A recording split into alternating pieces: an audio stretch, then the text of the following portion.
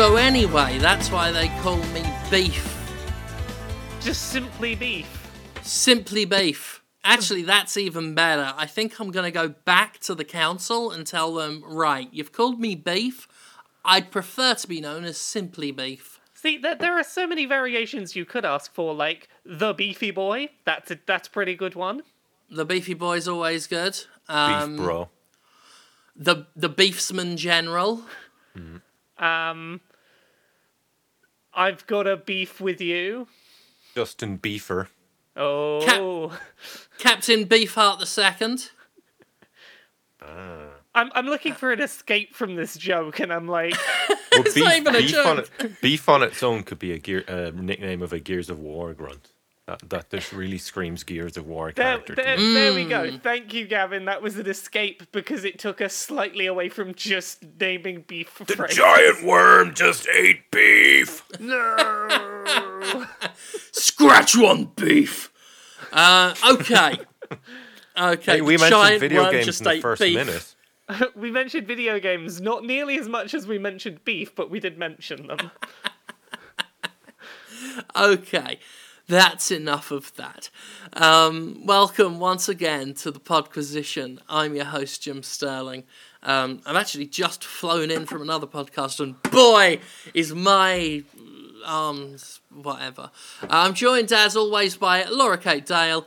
Hello. Hello. I was going to give you this nice, cordial hello, but then I saw that, the lipstick on your collar from that other podcast you've been seeing, and now I feel used.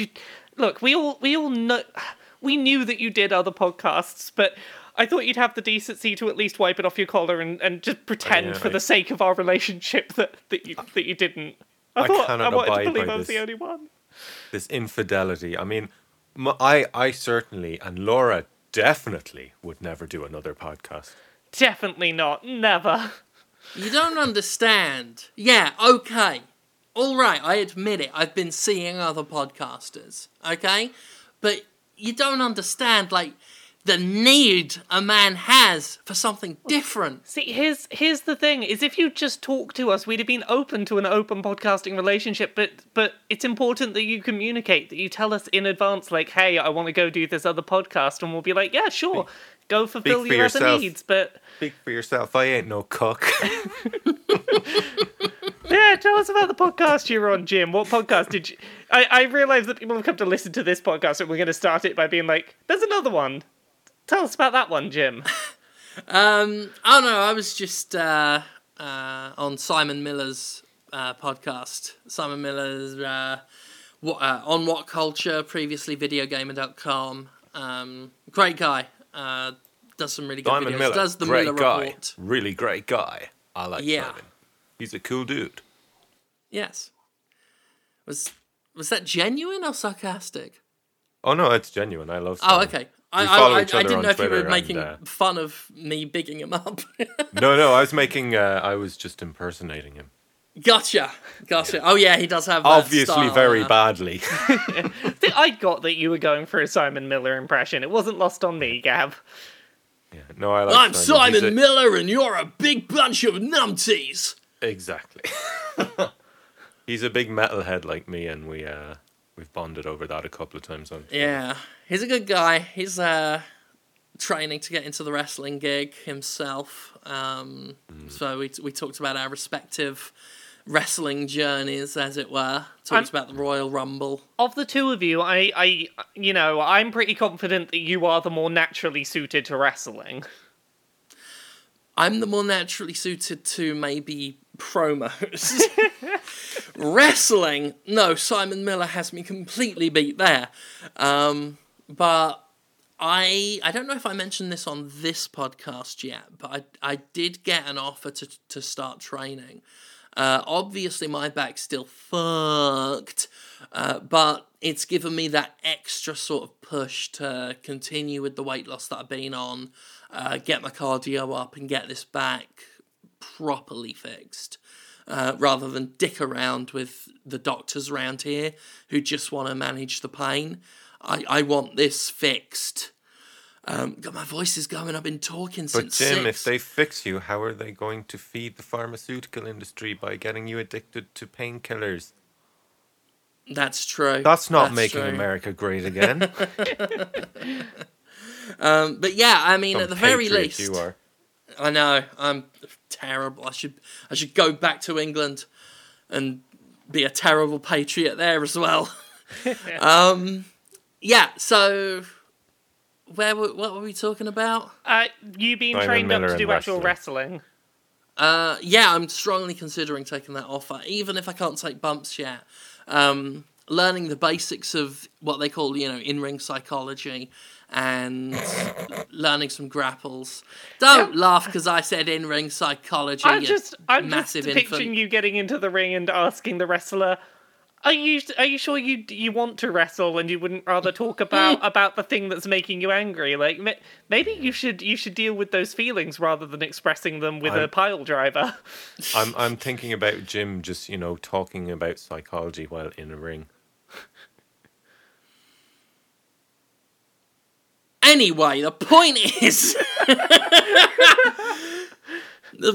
I'm excited about my little side gig, and if you want to hear me talk about my thoughts on the Royal Rumble and Shinsuke Nakamura, and put over a whole bunch of wrestlers who I think are really worth watching in the indie scene, go check that out. In fact, I'll say it right here as well. Do not fucking sleep. If you're into wrestling, and indie wrestling especially, do not sleep on Ray Fury. Do not sleep on O'Shea Edwards. Do not sleep on anyone in the left-hand path. I'm talking about Zombie Dragon, who I've mentioned before. I'm talking about the Nightmare Jeremiah. I'm talking about Eric the Ghost Silver. I'm talking about Matthias Darkthorn. There's a fucking name. And I'm talking about the wretched Trevor Rayon. I need to get back into watching some wrestling because for a while last year I was really enjoying watching NXT. I wanna watch some more wrestling with Asuka. I really like Asuka. Asuka, yeah, she is. Well, I won't spoil things that happened recently, but I'm Asuka gonna catch up on her matches soon. Check out the Royal Rumble if you can that aired this past Sunday. It was a few undermining shitty things aside. They had 2 Royal Rumble matches, one for the men, one for the women, and both were off the charts. And a delight to watch. And NXT right now, the Velveteen Dream is fast becoming one of my favourite wrestlers I've ever seen. And he is as camp and gay as you could possibly imagine. And to my delight, he is so over with the crowd.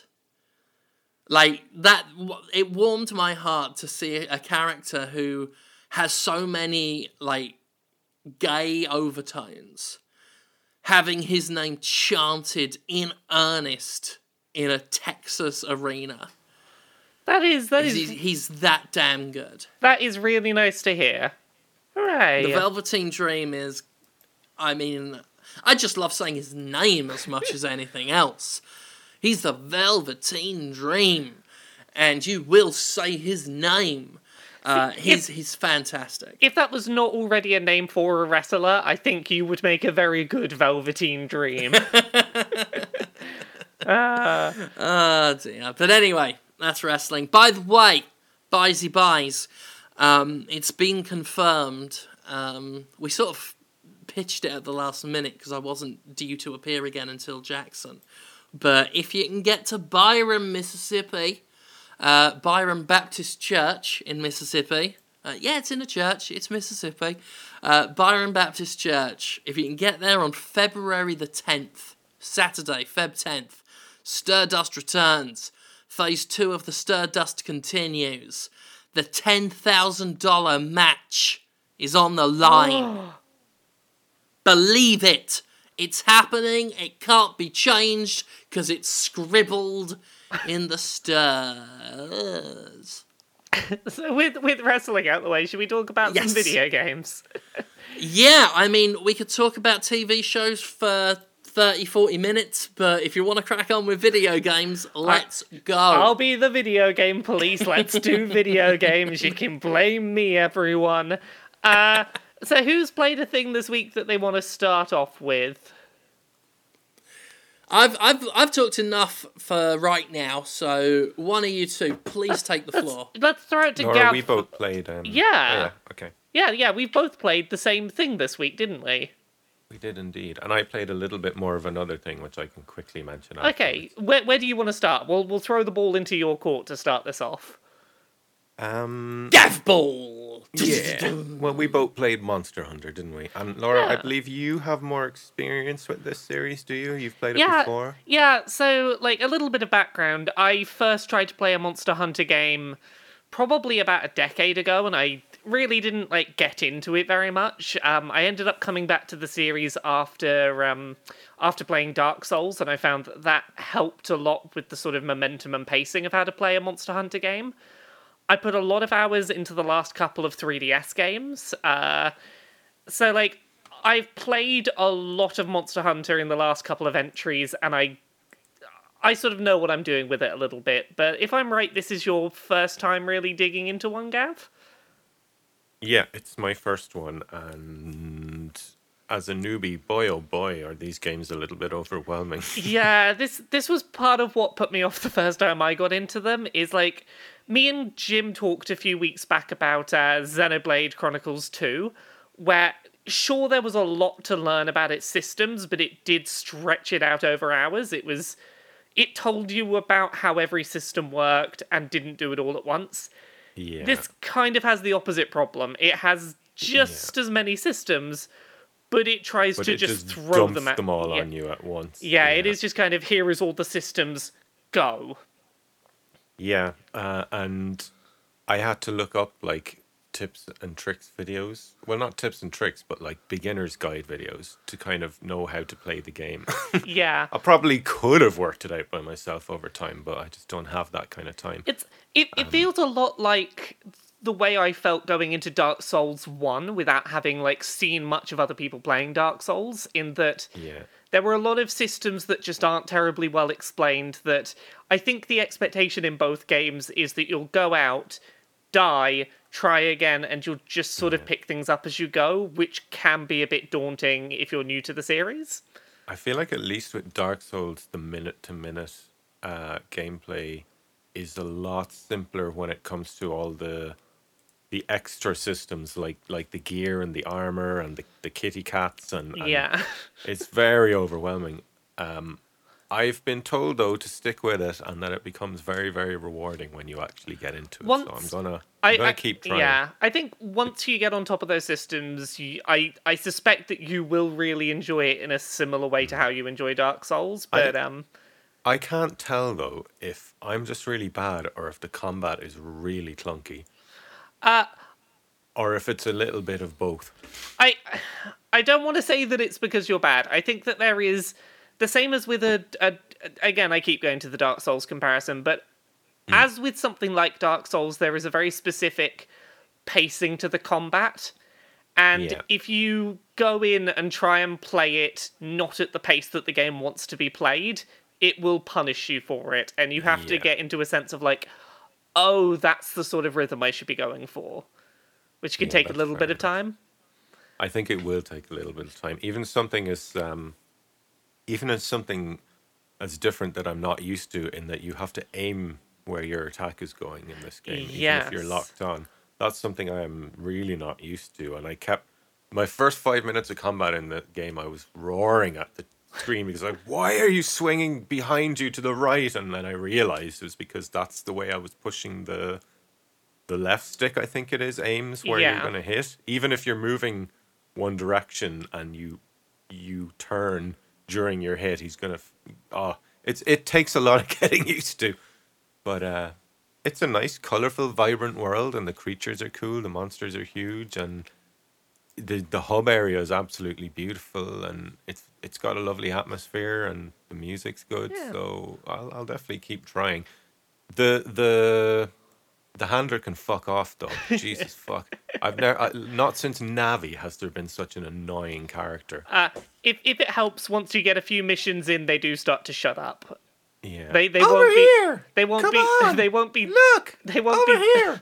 They won't Come be that on! bad forever. But I agree with you in the early game. May I interject in the Monster Hunter discussion? I didn't note it down in the list before we started, but I do have Monster Hunter World, and I did play it a bit, and I didn't get it. I want to. I've tried several Monster Hunter games for over a decade. I keep trying them here and there. Yeah. And even though I love several games that copy Monster Hunter's structure, there are a couple PS Vita games. I think one was called maybe Soul Sacrifice. Yep, Soul Sacrifice was a very similar one. Had a very Monster Hunter vibe, and I love that. And I love several games that have taken the Monster Hunter structure and basically just copied it. But Monster Hunter itself, I want to love it and I can't like it. I think it's the combat. Something about the combat feels so imprecise and I don't know if I'm doing something wrong. Like I keep missing with my swings. The lock-on is ineffective. It feels a bit floaty overall, doesn't it? It kind of controls. I think honestly the big problem I had the first time I tried to get into Monster Hunter and it just didn't click for me was that there are a lot of nitty-gritty things to the combat that aren't explained up front that if you're not doing them, because obviously the game hasn't told you, can make the combat just feel like it isn't right because you're not quite doing it the way the game wants you to. And that is a barrier. That it's undeniably a barrier to people getting into this series. The vague plan that me and Gav have is that we are probably going to play some co-op at some time this week of the early game, and hopefully I can go through with Gav and just be like, hey, so, we'll go through a fight, do this, be focusing on this, and hopefully talk him through it in a slightly better way than the game does. And fingers crossed that'll, make it click a bit better, but... It felt to me, and I think it's maybe not really the game's fault, this, but having just come out of Divinity 2 and Warframe, and I'm not finished with those games yet, and opening a third game now that feels like you need an encyclopedia to learn it as well.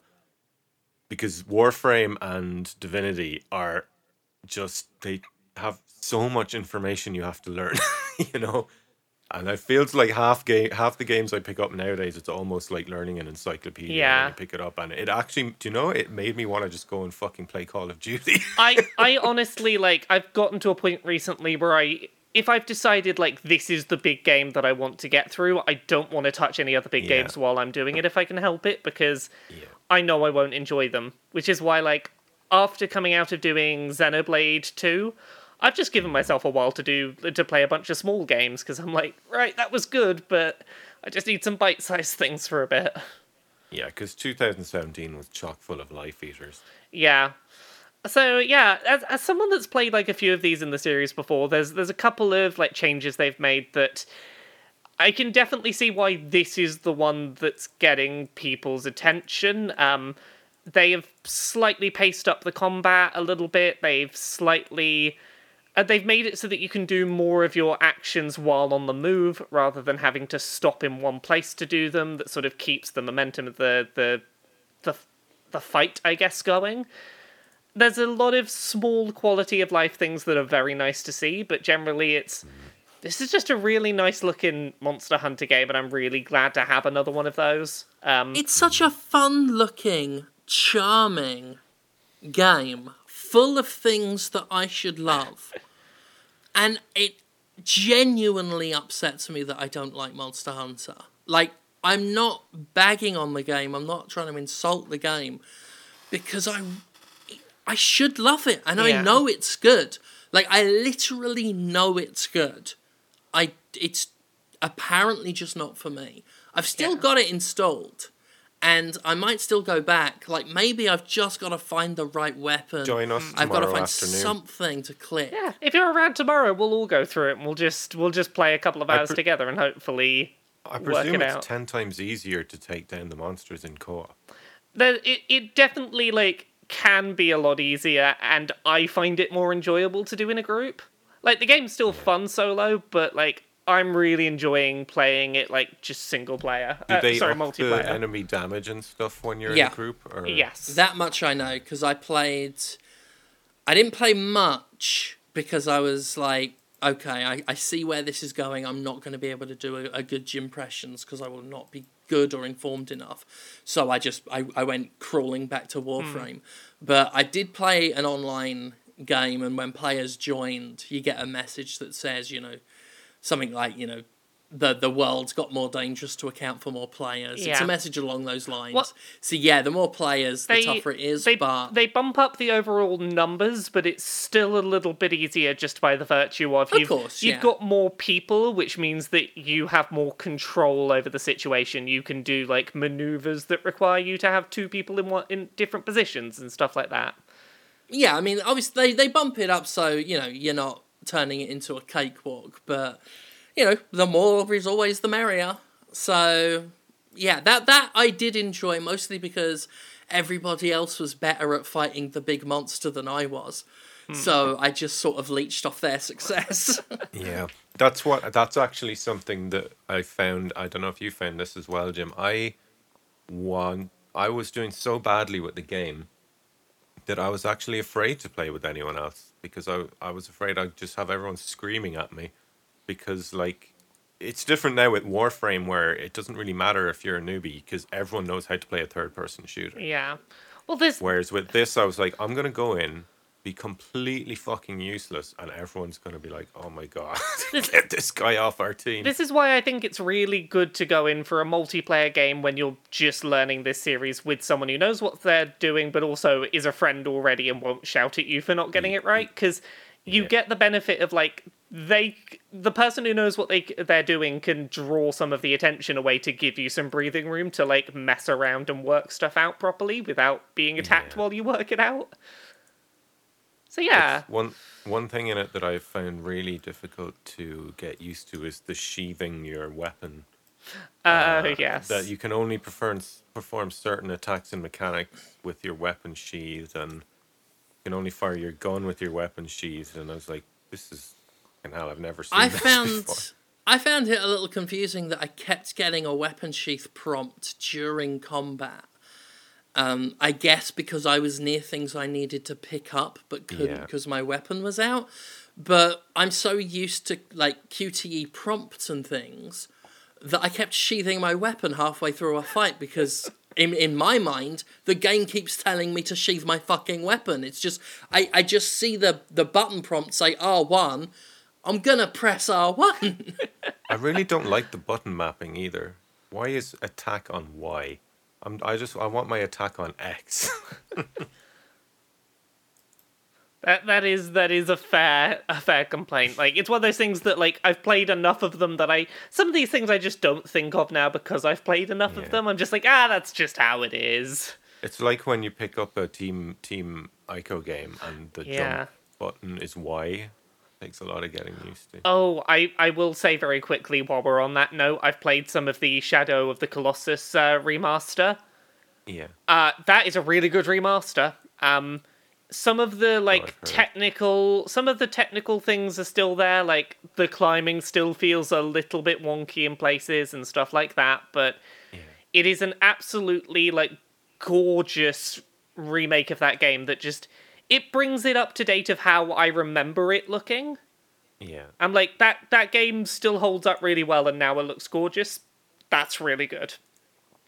Yeah, it looks stunning. I watched a couple of videos, and just the textures and the hair on the monsters looks absolutely amazing. Yeah. And apparently there's an option to run it at 60 FPS on the PS4 Pro. Yes, so there is. That's really cool.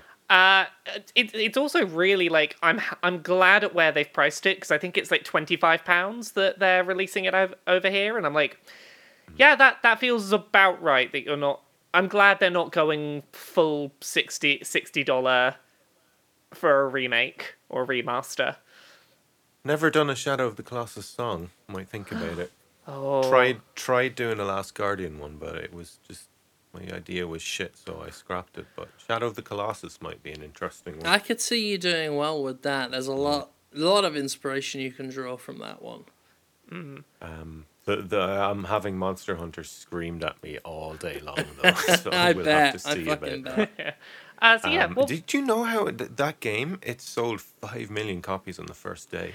Yep. Holy shit. Monster Hunter is one of those franchises very much like Pokemon that, like, you can keep a system alive just by having a good Monster Hunter. Like, for years, the thing keeping the Vita alive was, well, it's got the Monster Hunters.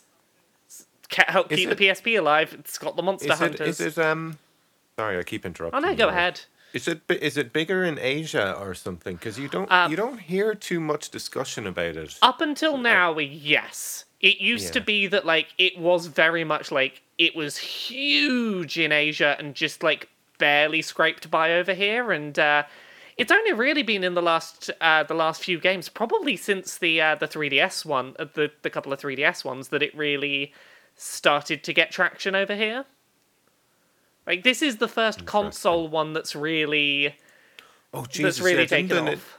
Didn't one of the handheld ones sell an absolutely ridiculous? Because I was looking up. Hang on, you talk away there, and I'm going to look up the sales figures and get back. Yeah, to it. I wish I had the sales figures off my head, so that would be good that Gav's getting these. But yeah, it's a series that never really took off over here, and I've been looking at, like, numbers for this, and I think there might be a correlation. It seems like Dark Souls doing well over here has helped Monster Hunter. Like, it's gotten people in that mindset for slow, plodding, take on a big boss fight. Why don't I like Monster Hunter? You cut bits off monsters, and there are Dark Souls comparisons, and you can get cool armor, and all the weapons are massive and awesome. Jim, if you're around tomorrow afternoon, play some co-op with me and Gav, and we'll try and work it out together. Yeah. All right, I'll see if I can get a working headset. I'm doubting I'll be able to get into it as well, but I'm going to give it a shot. Yeah, we'll give it our best go. Here we go. Monster Hunter 4 on the 3DS sold 8 million copies. See, that's it. Is when it started coming to the 3DS, which was a handheld. That's 1 million copies more than Star Wars Battlefront 2. Battlefront 2. Oh, it sold an abysmally low 7 million copies. Oh no! Oh, pathetic. How will EA survive now? To be fair, for Star Wars, that is kind of pretty low. Oh no, it is. Yeah, it is, and haha. That is one of those cases where it's like, yeah, they fucked it up. Yeah, they absolutely with the Star Wars license, you should be blowing it out of the park. Well, here's the thing, though. EA have said it was a learning experience, and it's not at all alarming or disturbing that EA had to learn and be taught that pissing off Star Wars fans was a bad idea. No, that's not the sign of a company that's out of touch and unhealthy at all. A learning experience. That game was You don't need to learn to not undermine your fucking gameplay with gambling mechanics, you fucking pricks. That game was worse than Sand. I also heard. Well, unlike Sand, Battlefront 2 doesn't get everywhere because it's not selling enough copies to. Not everywhere in the news, though. And there was some pretty rough and coarse news. Oh. I heard a rumor that Respawn are making the next Star Wars game. Yeah, we've known for a while that they're working on one. Oh. Yeah, right, Respawn. So it's not a rumor then. No, it's not a rumor. We know that Respawn are working on one. Oh. Respawn is that studio that made Titanfall 2, and then EA released Titanfall 2 a week after Battlefront 1 and a week before Call of Duty, or something along those lines. But it was basically smack dab in the middle. It was in competition with another EA game and Activision's biggest game of the year, and didn't stand a chance in hell. And then EA acquired Respawn Entertainment. Make of that what you will.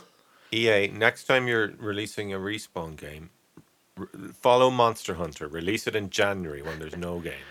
Well, they'll and probably then you'll release sell it. 5 million copies. They'll in release one it day. sensibly now because they own Respawn Entertainment now. They didn't when time. Make of that what you will. I'm not making any accusations of anything. Well, we've seen a little bit of them talking about that because Anthem got pushed back into early 2019 rather than late 2018, basically to not cannibalize Battlefield sales. And it's like, oh, okay, so you do know that putting those two things close to each other is not a good idea. Yeah. So it makes you wonder, what was the angle with Titanfall 2? And I'm not saying it was to weaken the studio to make it viable for acquisition.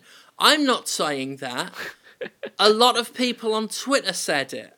It's reported speech. I'm just reporting speech. And I'm not even saying I necessarily believe it. I'm just saying it worked out very well for EA. So Gavin, what was the other thing you played this week? Oh, Jesus Christ. Sorry, I nearly knocked over my water again. What is with you and knocking over your water recently?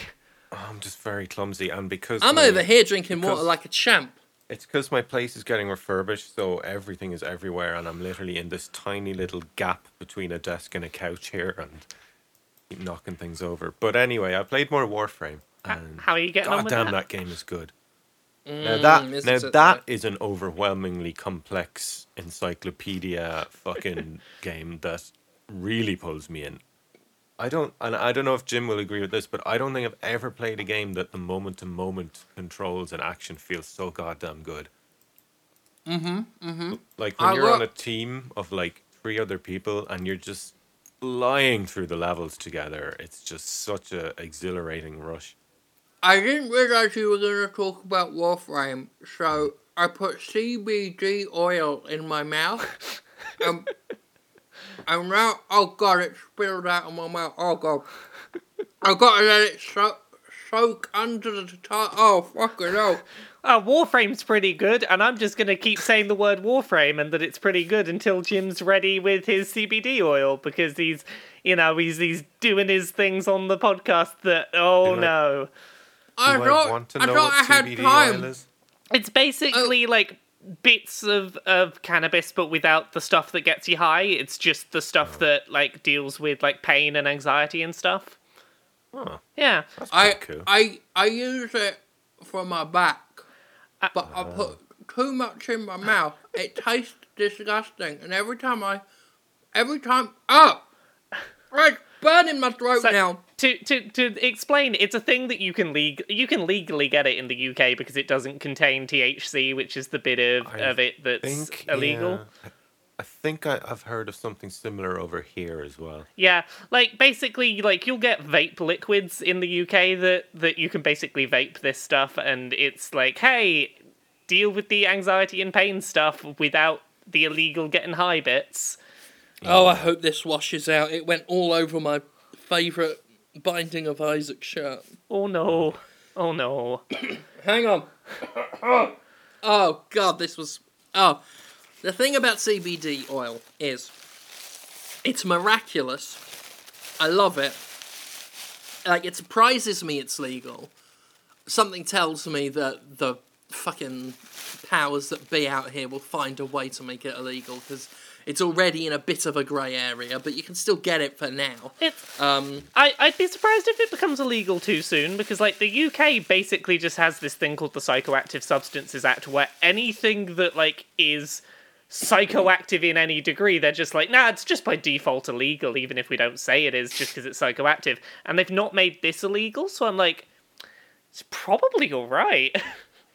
Yeah, what you're saying is, it's something that perks you up, is very colourful, and is so good it should probably be illegal.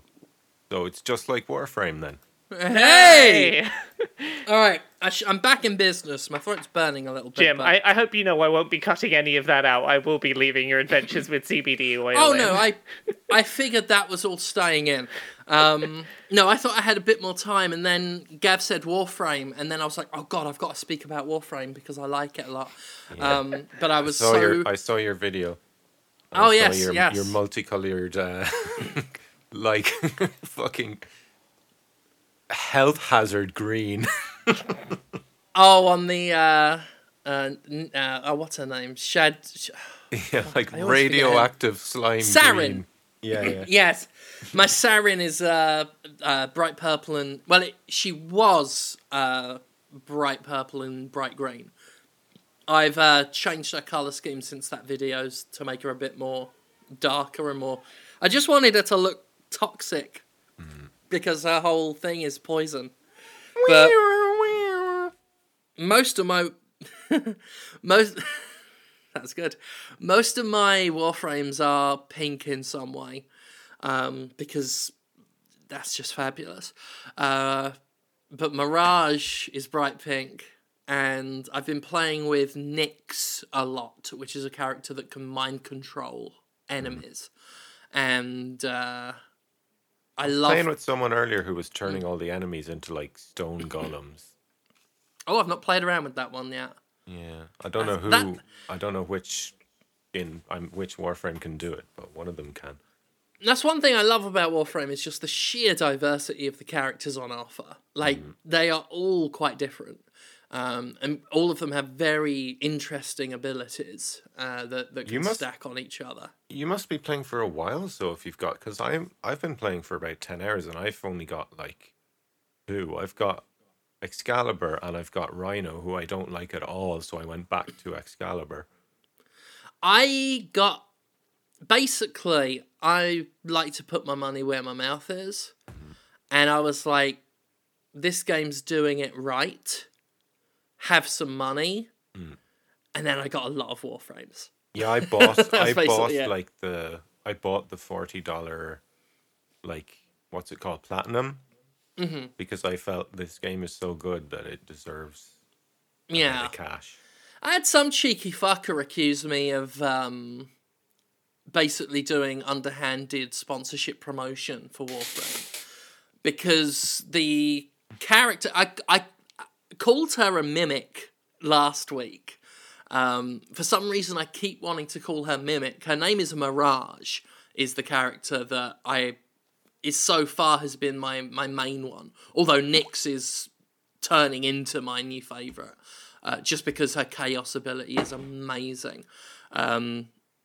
Chaos with Nyx, basically just like glide into a whole group of enemies, fire off Chaos, and then just laugh as they all turn on each other and shoot each other down while you join in. Nyx is amazing. There's quite a satisfying sense of progression in the game as well. Like, enemies that were owning me early on, when you come back later, you just completely storm through them, and I like that. It's got an RPG feel. I don't think I can ever go back to poor old Destiny after this.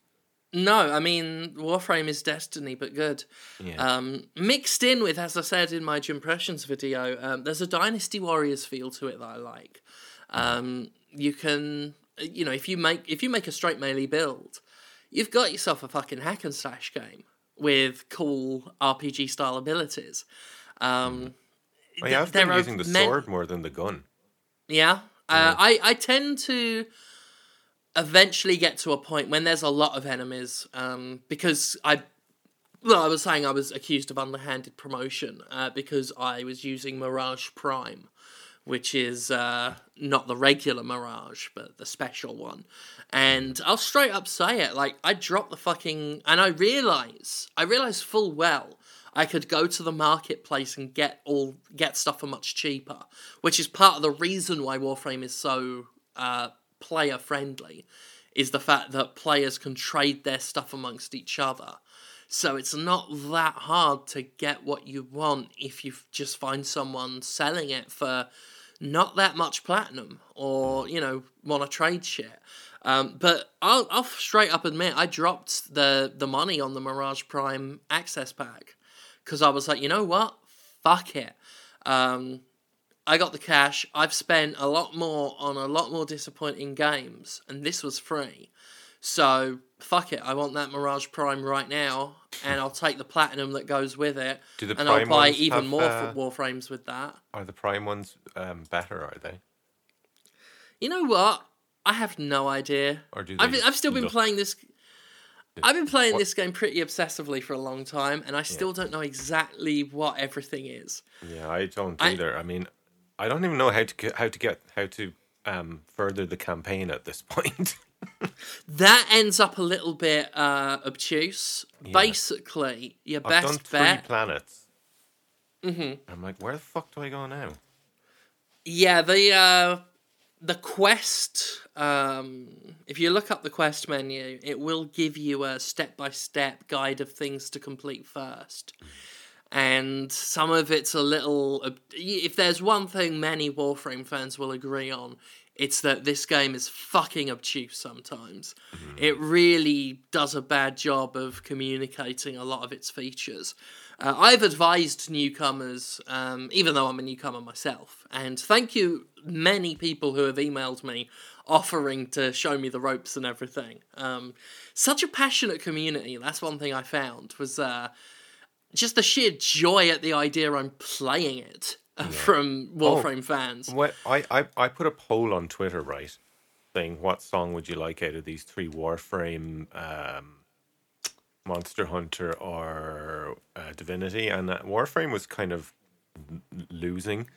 And then I looked at the next day and there were like 1,000 votes for Warframe. I was like, what happened here? And it turned out someone had posted it on the subreddit and they got really excited over the prospect of a song about it. I was like, holy shit, that says a lot to me. Warframe fans, and clearly I'm becoming one of them, like, I described it on Twitter as digital joy for a lot of people. It's one of the friendliest comment sections I've ever seen in one of my videos. Even the stuff I was getting wrong, there was just friendly pointers that were like, you know, hey, this actually works a little bit this way.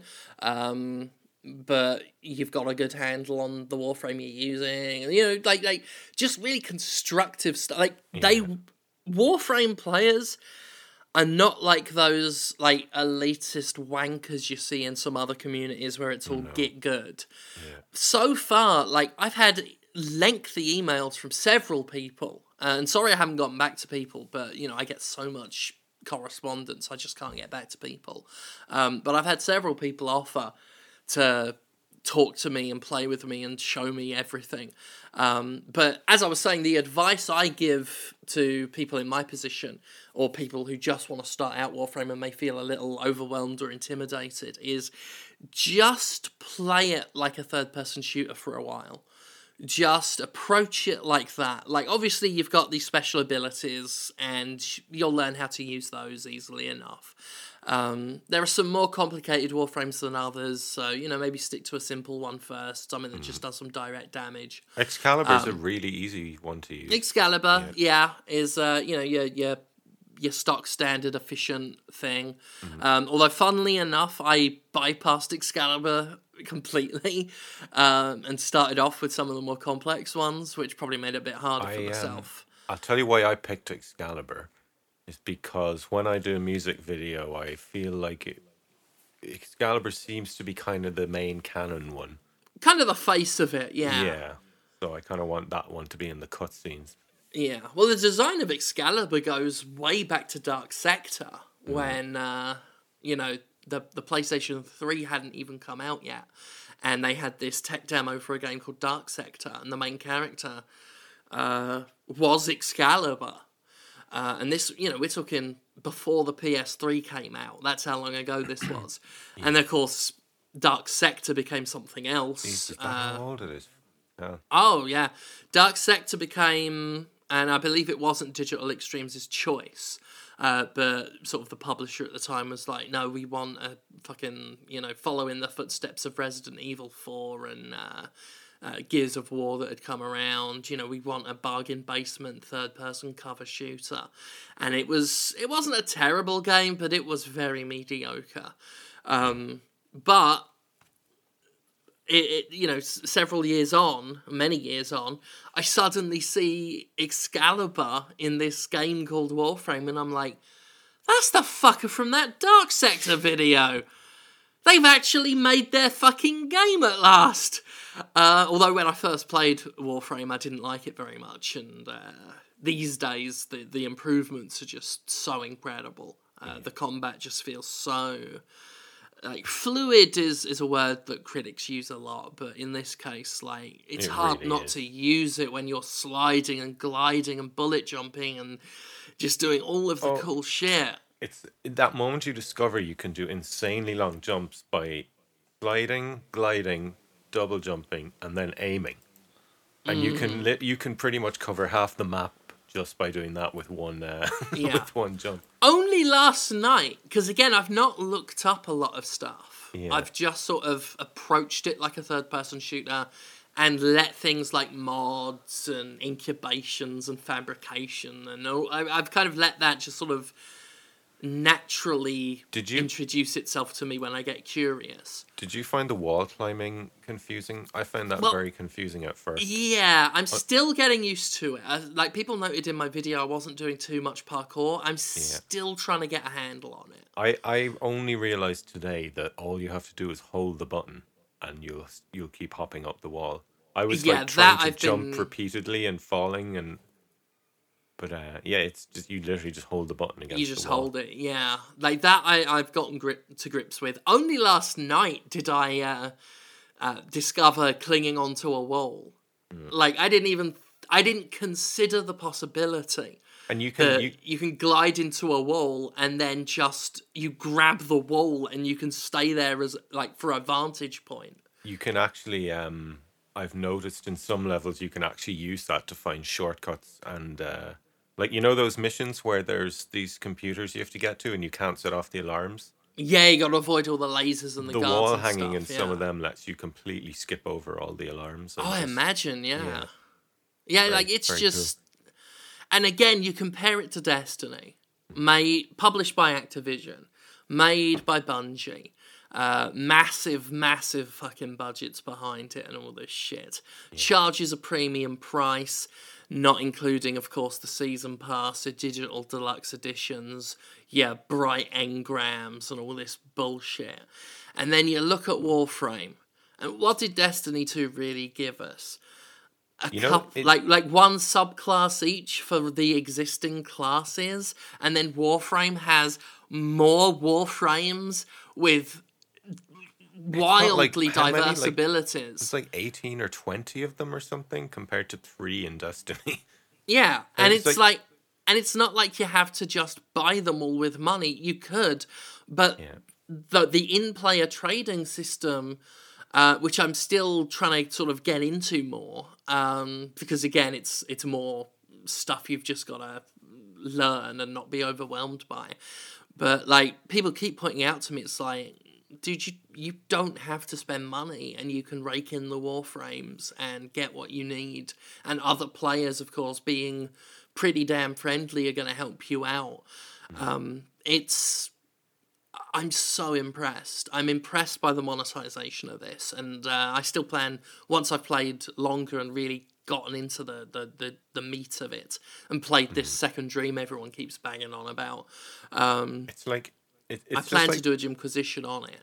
That moment, that cool moment in a Destiny game where you slam on your Ultra, say as a Warlock, you go flying all over the map and you're electrocuting everyone and just causing complete and utter carnage for 5 seconds. That's what Warframe is all the time, and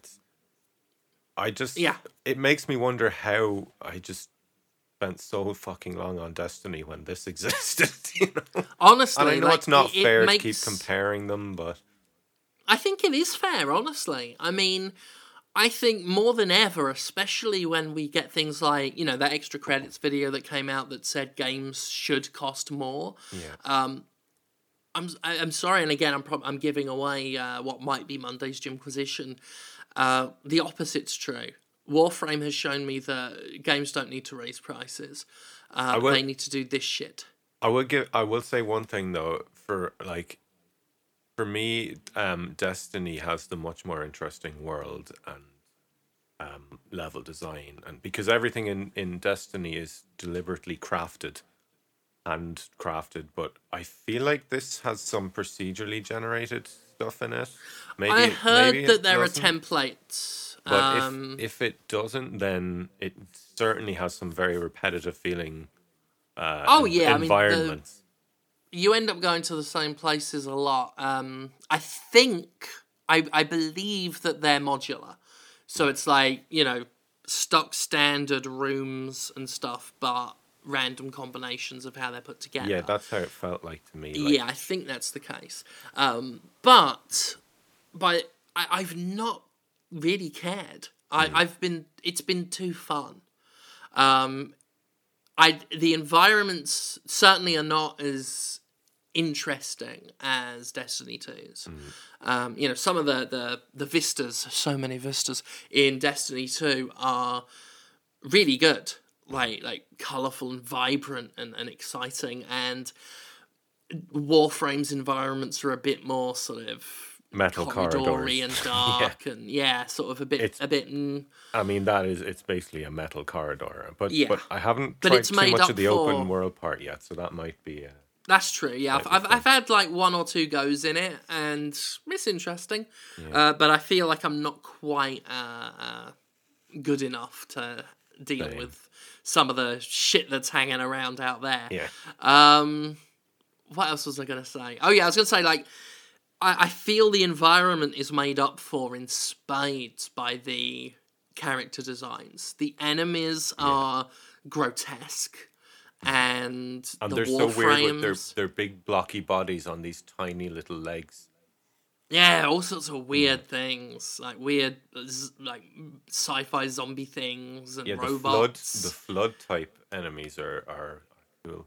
The sound design, like the way they scream with these metallic voices, is fucking awesome. But yeah, like the Warframes as well. Like each one has a great biomechanical. Almost Geiger-esque in some cases. That's what just we said not last quite week, as sexualized. Yeah. It's like pipes and things hanging out of them, and wires and so many different skins for them as well, and little capes the color you can put on them. I spent an hour and a half trying to pick colors for my frame. Like, I've seen someone who basically just... Their Warframe is a rainbow. Yeah. Like, they're just all the colours of the rainbow. The fashion frame is real. Oh, yeah, like, many people say fashion frame is endgame. It's the endgame. And that I've already beaten it, because certainly I'm happy with what I've done. Well, that was the first thing I spent money on, was colours. Yeah, I basically... Anything that had hot pink in it... I threw some platinum at it. Due to the fact that like Laura at this point, like, because you haven't played, have you played any of it? I've played a little bit, and it is on my list of like, when I have some time, I want to sink serious time into it. I just haven't gotten around to that. I feel like you in particular would get really addicted to this game. Yeah, this is why I've left it until like. I've got Monster Hunter World on my plate right now, and I just finished Xenoblade. I'm like, I don't want to stick another thing on my plate that I'm going to get really into yet. Because after what you were telling me about your experience with No Man's Sky, yes, this is quite similar, except that it's more engaging moment to moment, in my opinion. So I feel like you would find this game heroin. It's hard to stop when you start, isn't it? You're just like, one more mission. Yeah, my susceptibility to like repetitive gameplay loops is the thing I'm aware of, and I'm like, this sounds fantastic. I'm not gonna touch it until like I'm ready to have no more time. So yeah, like I might just quickly run through a couple of the bits I've played this week, because like I've mainly played like a couple of smaller things. The main thing I've played this week that I kind of want to talk about is Genital Jousting, which is a game that I'd kind of written off as this, like, silly, not particularly serious, like, multiplayer party game. And as it turns out, it's actually far more interesting than that now it's out of early access. So like, I always thought that was one of those games that was just, like, bait for PewDiePie to laugh at. So, like, this game's been floating around conventions and early access and stuff for a while, and basically, like, the mode that most people are aware of is... You play some colourful penises with buttholes between the testicles, and you got to try and stick the dick in a butthole. Ha ha ha! Silly, funny party game. It's very fun. That's the thing. I played it, I haven't played the full release yet, but I played it when it was in early access, and it was it's like Shell with Your Dad Simulator. It's one of those things that doesn't have the right to be as fun as it is, and yet it is fun. Yeah, so like I thought I had my sort of handle on this. I was like, okay, this is cool. I'll pick it up when it comes out. You know, silly, fun, you know, good party game. And then I played the story mode. And my goodness, the story mode is far better than it has any right to be. So for this game that, like, seems like it's just one big joke, ha ha ha, isn't it funny that you can put a penis in an orifice? The story mode is this, like, 90-minute interactive story about toxic masculinity and the ways that society in the West convinces men that, like, they're not supposed to talk about their feelings, and how that can ultimately lead to... Wow. How it can ultimately lead men to, like, bottle up their feelings, and then that leads to some of the, like, toxic masculine behavior you see towards women. It really humanizes that and talks about, like, some of the root causes and the ways out of that, and it's ultimately the story of this middle-aged man who is a bit of a dick, ha ha ha, because he's a penis. So I was just going to ask, you do still play as you still play as a disembodied penis and balls. You just kind of like flop around this world of other penises and testicles. Fun fact, there are female penises in this game. Woo representation. But yeah, it's just this like 90-minute story about this like middle-aged guy being a real asshole and a real dick, ha ha ha, and basically learning like, hey, ultimately this is all me having years and years of built-up emotional, like, trauma that I've pushed out on the world rather than internalizing and dealing with, and I'm not making proper use of, like, my male friends who exist as a support structure because I don't want to be seen as weak, and learning to, like, move past that and be a healthy human being. Interesting. I should also just or point a healthy penis. Yeah. Penis. Yeah. I just want to point out for some listeners who are probably going to be upset because they heard the words toxic masculinity. Yes. Because I've had to have this conversation on my YouTube channel as well before. Toxic masculinity does not mean masculinity is toxic. No. It is talking about a particular breed of masculinity that is toxic. Yes, it is... the kind of masculinity that actually hurts men. It's this kind of idea that, like, men have to be emotionless. They have to be sort of, like, stoic. That there are these expectations that men have to be X and Y things that ultimately hurt men. Like, the good example here being this idea that, like, the way the game puts it is there's this expectation that you're meant to be hard. You're a dick, you're meant to be hard. And, you know, you're not meant to be a softie. And getting over this whole, like, no, you know, your friends care about you. Be open about your feelings. Don't, like, bottle it up and let things fester and ultimately be in a worse state for it, just because society says you shouldn't talk about your feelings because you're a guy. It's like a friend I had was basically, like, he had to hold his wife's handbag for a moment while, you know, she went and did something, and he felt humiliated and embarrassed and was basically, you know, like, horrified at having to do it. And I looked at that and I said to him, I said, look, being this much of a man must be so exhausting for you. And that's toxic masculinity. Yeah. Like, it's a term that is actually in favor of men because it's saying you don't have to bottle shit up. You can actually... I just think you can be who you want to be, not what society tells you should be. Whoever picked the name of it could have done a better job. Possibly, because, I mean, it does kind of... if you heard that and you didn't know the context, you'll go, oh, fuck you. I can see that, but I'm equally, like, it's the term that's used, and as such, I'll, you know, stick with it, but... Yeah, it tackles all of these things that basically boil down to, like, this is a story of a character who gets hurt as a child and basically never talks about it and pushes, you know, the things that hurt him away and doesn't process them because you're not meant to have feelings because you're a guy, and him ultimately learning to be like, no, expressing feelings is healthy. Just because the world is hard doesn't mean you have to be. Yeah. It's like, and yeah. honestly, like I've seen that attitude destroy some men. Yeah. Like in my life, I've seen that need to not express oneself lead to an explosion. Not a literal explosion. They didn't like bomb a factory, but it's led to an explosion or an implosion, if you will. It's not good. So you don't have to be a hard dick. Yeah. I think that's the message. If anything, I think that's what this podcast always. You don't have to be a hard dick. It's okay to be a softie sometimes. Yeah, it's okay to be a soft dick. Yes. So, like, seriously, this game's only like £3 or £4, and like, even if you don't play any of the multiplayer, the 90-minute story mode is like, it's funny. It's got some amusing interactive segments. But it's just a really touching story about, like, an aspect of masculinity that's just never really talked about in games.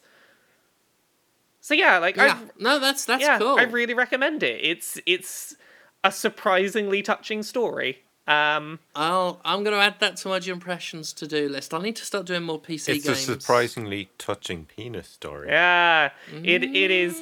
It is a story about a penis that gets, it's stuck with me. It's right. It's going to stay inside of me now, that story. It's the tale of a penis's journey to stop being a dick. So yeah, if anyone wants to read a little bit more about that, I wrote a thing about that game story on Kotaku UK this week. What was it called? Let me find the title.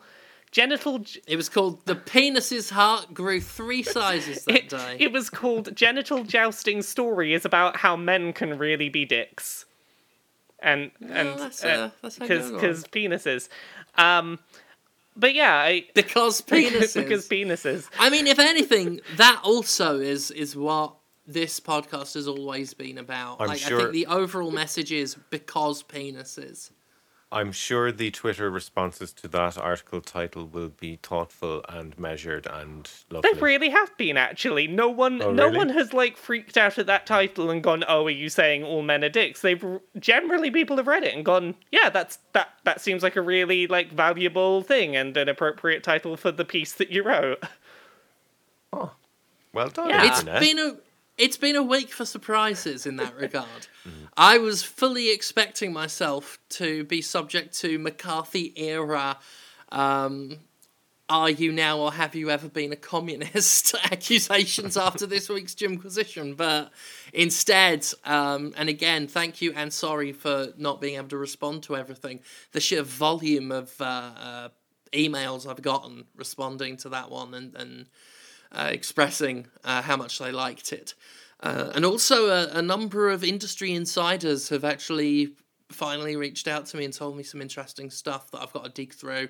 I've not fully read through a lot of those emails yet. I'm going to save that for when it's research time. But yeah. Woo. Good outpouring for that.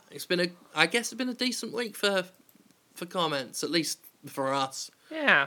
Yeah, I've had a lovely week of comments. And I'll say this now because it's too late to jinx it. If someone writes it now, I'll never see it. I did not get one single comment on my Nier song saying this wasn't as good as the soundtrack.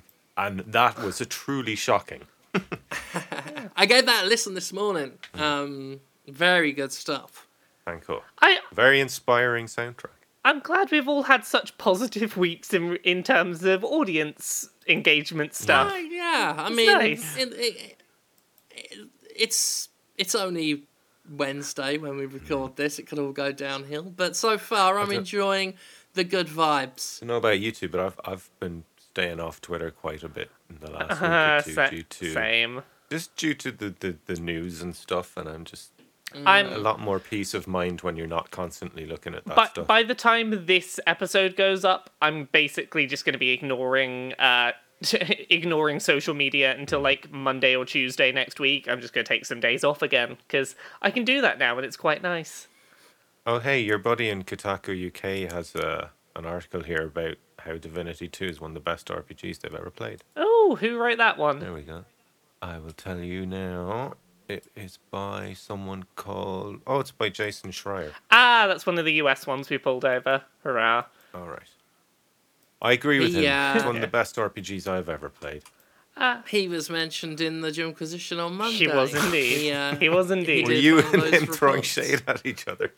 I wasn't throwing shade at him. I simply quoted him and the things he was told by BioWare and EA developers, who said that, people like me were spreading misinformation and lacked nuance, to which my counter, of course, was, well, if you think we're spreading misinformation, give us some fucking information.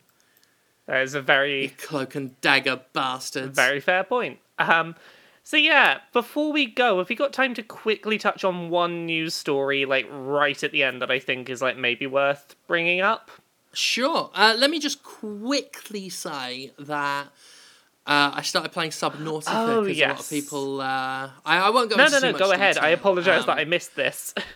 Oh, no, it's fine. I started it and was like, what is this fucking shit? This is just No Man's Sea. Because it plays... It's got some similarities to No Man's Sky, but it's a lot of underwater stuff. And it's got a woman's voice that constantly says, oxygen, because you got to keep going up to the surface when you're in the middle of doing important shit. Oxygen, oxygen, oxygen. If it loves oxygen so much, why doesn't it marry it? But I started playing it and realised I had to be up early in the morning to get some video work out the way and get 2 podcasts done, but I then went to bed at midnight because something about it just kept me playing, and now I'm building a little fortress underwater, and yeah, looking forward to getting back and playing more of it. Haven't not got too far into it, but it went from me immediately not liking it to just subtly being drawn more and more into it. And from what I've gathered, I haven't even hit something that sort of changes the atmos of the whole thing. So we'll see where it goes. But I'm very interested in where Subnautica's leading for something that I initially wrote off as just another survivally crafty game. Yeah, that's that anyway. Sorry, I was just Googling, how do I customize my ship colors in Warframe? Right? This is another thing I want to know. How do you get those funky looking different shaped ships that I've been seeing people having? Yeah, I saw those. Now I want them. I just realised I've been trying to talk for 2 minutes with my mic on mute. No. Oh, well, I was just going to say, I've seen Subnautica around for years, and, I've never really paid too much attention to it, so, now seems like maybe a time to give it a proper look, because... Was it an early access thing? I'm pretty sure it was, yeah. It was, yeah, and then apparently it's sort of in its sort of 1.0 phase now. Huh. And it's on PC and Xbox One. Yeah. So cool. The news story I wanted to touch before we finish this week, and it's going to be a slightly serious one, and for anyone that doesn't want to hear about it, we'll give a heads up as to the topic, and then it's the end of the episode. It's not a big issue if you want to go early, but we're going to vaguely touch on the topic of Logan Paul's suicide video that happened a while back for discussion of a game, so... Mm-hmm. This is the last thing we're talking about, so no worries if you want to head off before we talk about this. But basically, yeah. If you don't like,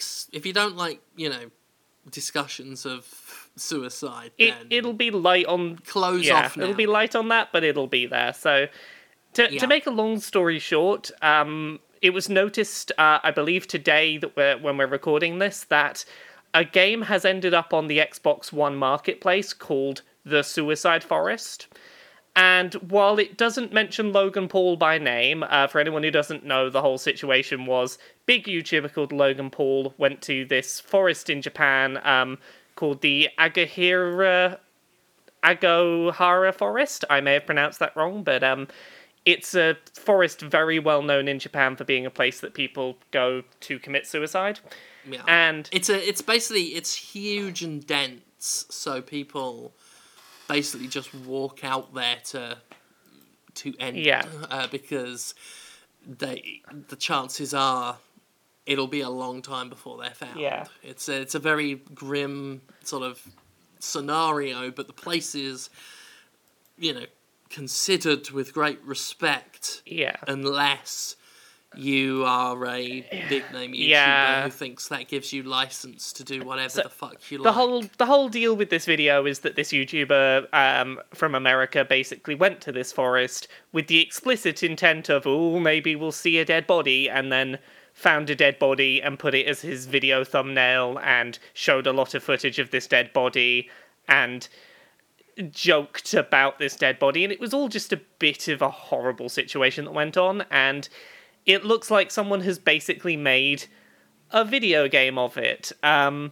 it's like, obviously, like, crappy, self-made indie game. Like, I've had a look at footage of this game, and I don't know for certain that it's asset flipping, but it certainly looks like something that someone cobbled together with, like, assets they purchased. I mean, if this is the subject matter and it's been rushed out to try and get it while the story's still hot, which, by the way, they already missed the boat. Oh, yeah. There, you needed to be much faster to get on this train, I think. I've seen asset flippers work much quicker than this. When Harambe got shot, they moved double quick. This isn't to make money as well because it's up for free, but it's called The Suicide Forest, and while it doesn't mention Logan Paul, the description does say, finding bodies to get millions of views for your channel, which makes it quite clear what it's trying to reference. So, this is just like another of those recent examples of how the fuck did something like this make it onto a console storefront. You could almost see how something like this could get onto, like, Steam. Yeah, like, this wouldn't have been a story, I don't think, if it made it onto Steam. But to see this get onto, like, one of the console storefronts, it's like, really? Really? Your quality and assurance people didn't go, maybe this is a bad look for us? Also, if the store page is to be believed, it got a PEGI rating, which is, like, the European Age Ratings Board, and it got a PEGI 3, which means that it's suitable for 3-year-olds and up, which seems dubious. I'm suspicious of that. Like, I don't know that it didn't get a PEGI rating, but that seems a bit suspicious. It's not the first time I've seen a game claim to have a PEGI rating and not have one. Actually, I can probably Google this now because I'm pretty sure you can just search for games on PEGI's website. So yeah, they're public. Yeah, the info is public. Let me pull up their website and search the Suicide Forest. It was the game Fur Fun, which became quite legendary because a big YouTuber made that and was just an arsehole about it. That claimed to have a PEGI rating. Is that like a furry porno thing, or? No, it's a wannabe Banjo-Kazooie ukulele style game. Do you see what you've turned me into? Where my mind went right there. Straight I'm not saying that for certain this game doesn't have a PEGI rating, but I went on the PEGI.info website and searched for The Suicide Forest, and it returned 0 results. So PEGI's website does not publicly list this game as having a PEGI rating. Take that for what you will. Yeah, like, as I've said, this isn't the first time I've seen a fake rating. If indeed this is a fake rating, so it's perfectly plausible that they whack that up, especially PEGI 3. Something tells me that. Yeah, for a game that explicitly deals with themes of suicide, I'm pretty sure that crosses PEGI's, like, least you've at least got to be 7 for that with PEGI. I've not yet looked at the average age of Logan Paul's audience. Yeah. I've not yet looked at the store page for this. Where is the PEGI rating listed? Is it listed in the trailer? No, it's not. It's on the store page. It's on the store page. Okay. All right. I don't know enough about Microsoft's handling of that. Whether they're just told a rating or whether they confirm it themselves. All I can say is that PEGI's website does not list a PEGI rating for this game, and the PEGI rating of 3 seems suspect. Yeah, definitely. Microsoft's probably going to have a little comment on this. Yeah. It's not like Sony. Sony could ignore Life of Black Tiger or, what's that one I played? In a Kung Fu game. Yeah, which was basically just a shit fitness video. See, these are... they don't have to... Yeah, those are just shit games. Yeah, there's nothing they're relatively inoffensive. They're only offensive insofar as they're shit. Yeah. Yeah. This is a matter. This is something else. It's. I'm still stunned that Valve have completely buried their heads in the sand and allowing things like Gay World to go up on Steam. Oh god, yeah. Because I was like, just imagine putting that on the Switch. Imagine the backlash that would get. But I think everyone's just given up on Steam now. It's like, oh, we want homophobic games on Steam, whatever. I was just going to say, I probably don't even want to know. Yeah, it's just it's a game where LGBT people are like, oh, they've like forcefully taken over the world, and now if you're not LGBT, you're being sent to prison because LGBT people want to imprison all the straights, and like throw on top of that a bunch of homophobic, transphobic, like shitty. I got an email from someone claiming to be the game's developer. It was spicy. So yeah, like it was spicy. He doesn't. If it is the developer and not just one of the many weird stalkers who sometimes impersonate developers, just to, I guess, try and talk to me. If it is him, he really hates gay people. Yeah. Me especially. How dare you be one of them homosexuals? Be one of them queer types, Jim. How dare you? It's not my fault. It's not my fault. Oh God. I love the colour of money and the taste of cock. I can't help it. So yeah, like, I think that's all I wanted to say on that story, is I just felt it was worth bringing up because, like, this is not just a bad game, like, this is a bad game that Microsoft probably need to talk about how this got onto their storefront. Yeah, this is something there ought to be some answers for. Like, I'm not even, like, torch and pitchfork angry on this one. No, it's just... I'm just like... How? What the hell? I just want to know how. What? That's it. Yeah, at the end of that, like, it's one of those games I feel almost like Gay World. Like, I thought Gay World was too stupid to even offend me. It was just so gripped by its own genuine fear of gay people that it was almost pitiful. And this, it just sounds like desperation. And I find desperation more sad than offensive. But there is a great curiosity here as to how this happened. And Microsoft might be best served letting us know how. Yeah, I would agree with that, I think. So, yeah, is that a good place for us to start wrapping up for today? Yeah, why not? Let's, I've been podcasting and recording for way too long now. So, Laura, you do work on the internet. How can people find it? You can find most of my stuff at Laura K. Buzz most places with usernames. Laura K. Buzz on Twitter, Laura K. Buzz on YouTube. Other than that, you can find me Monday to Friday, 9 to 5 at kotaku.co.uk. Go read that thing I wrote about genital jousting. I'm also on a couple of other podcasts. You can find me on Dice Funk, which is a Dungeons & Dragons real play podcast we do. I'm on seasons 3 and 4 of that. Season 4's currently ongoing. I play a Yu-Gi-Oh! Wizard. Other than that, you can find me on Queer and Pleasant Strangers, a podcast where I do silly-voiced skits with Jane Magnet, who is lovely and a very funny person to do creative things with. So just... I could speak very highly of Jane as well. Wonderful. Yeah, so go check all those things out. Awesome. And Gavin, the miracle of sound, so miraculous is his music, he is genuinely bloody good. But some people might not know how to hear it. How on earth can they do that? You can find it on YouTube under Miracle of Sound, and you can find it on iTunes, Bandcamp, all of those good places. You can follow me on Twitter at Miracle of Sound, and if you feel like supporting me and helping me pay to get the studio built, you can hop on over to my Patreon, which is also Miracle of Sound. Splendid and tremendous. Well, thank you all for listening. And again, if you can make it to Byram, Mississippi, on February the 10th. It's not too far away. It's the weekend after this one coming up. blimey. Do check it out. Stardust is back and is basically kicking off, I think, the regular storyline that's going to take us through a good portion of the first part of this year. It's like, I can't emphasize enough that this stopped being a joke.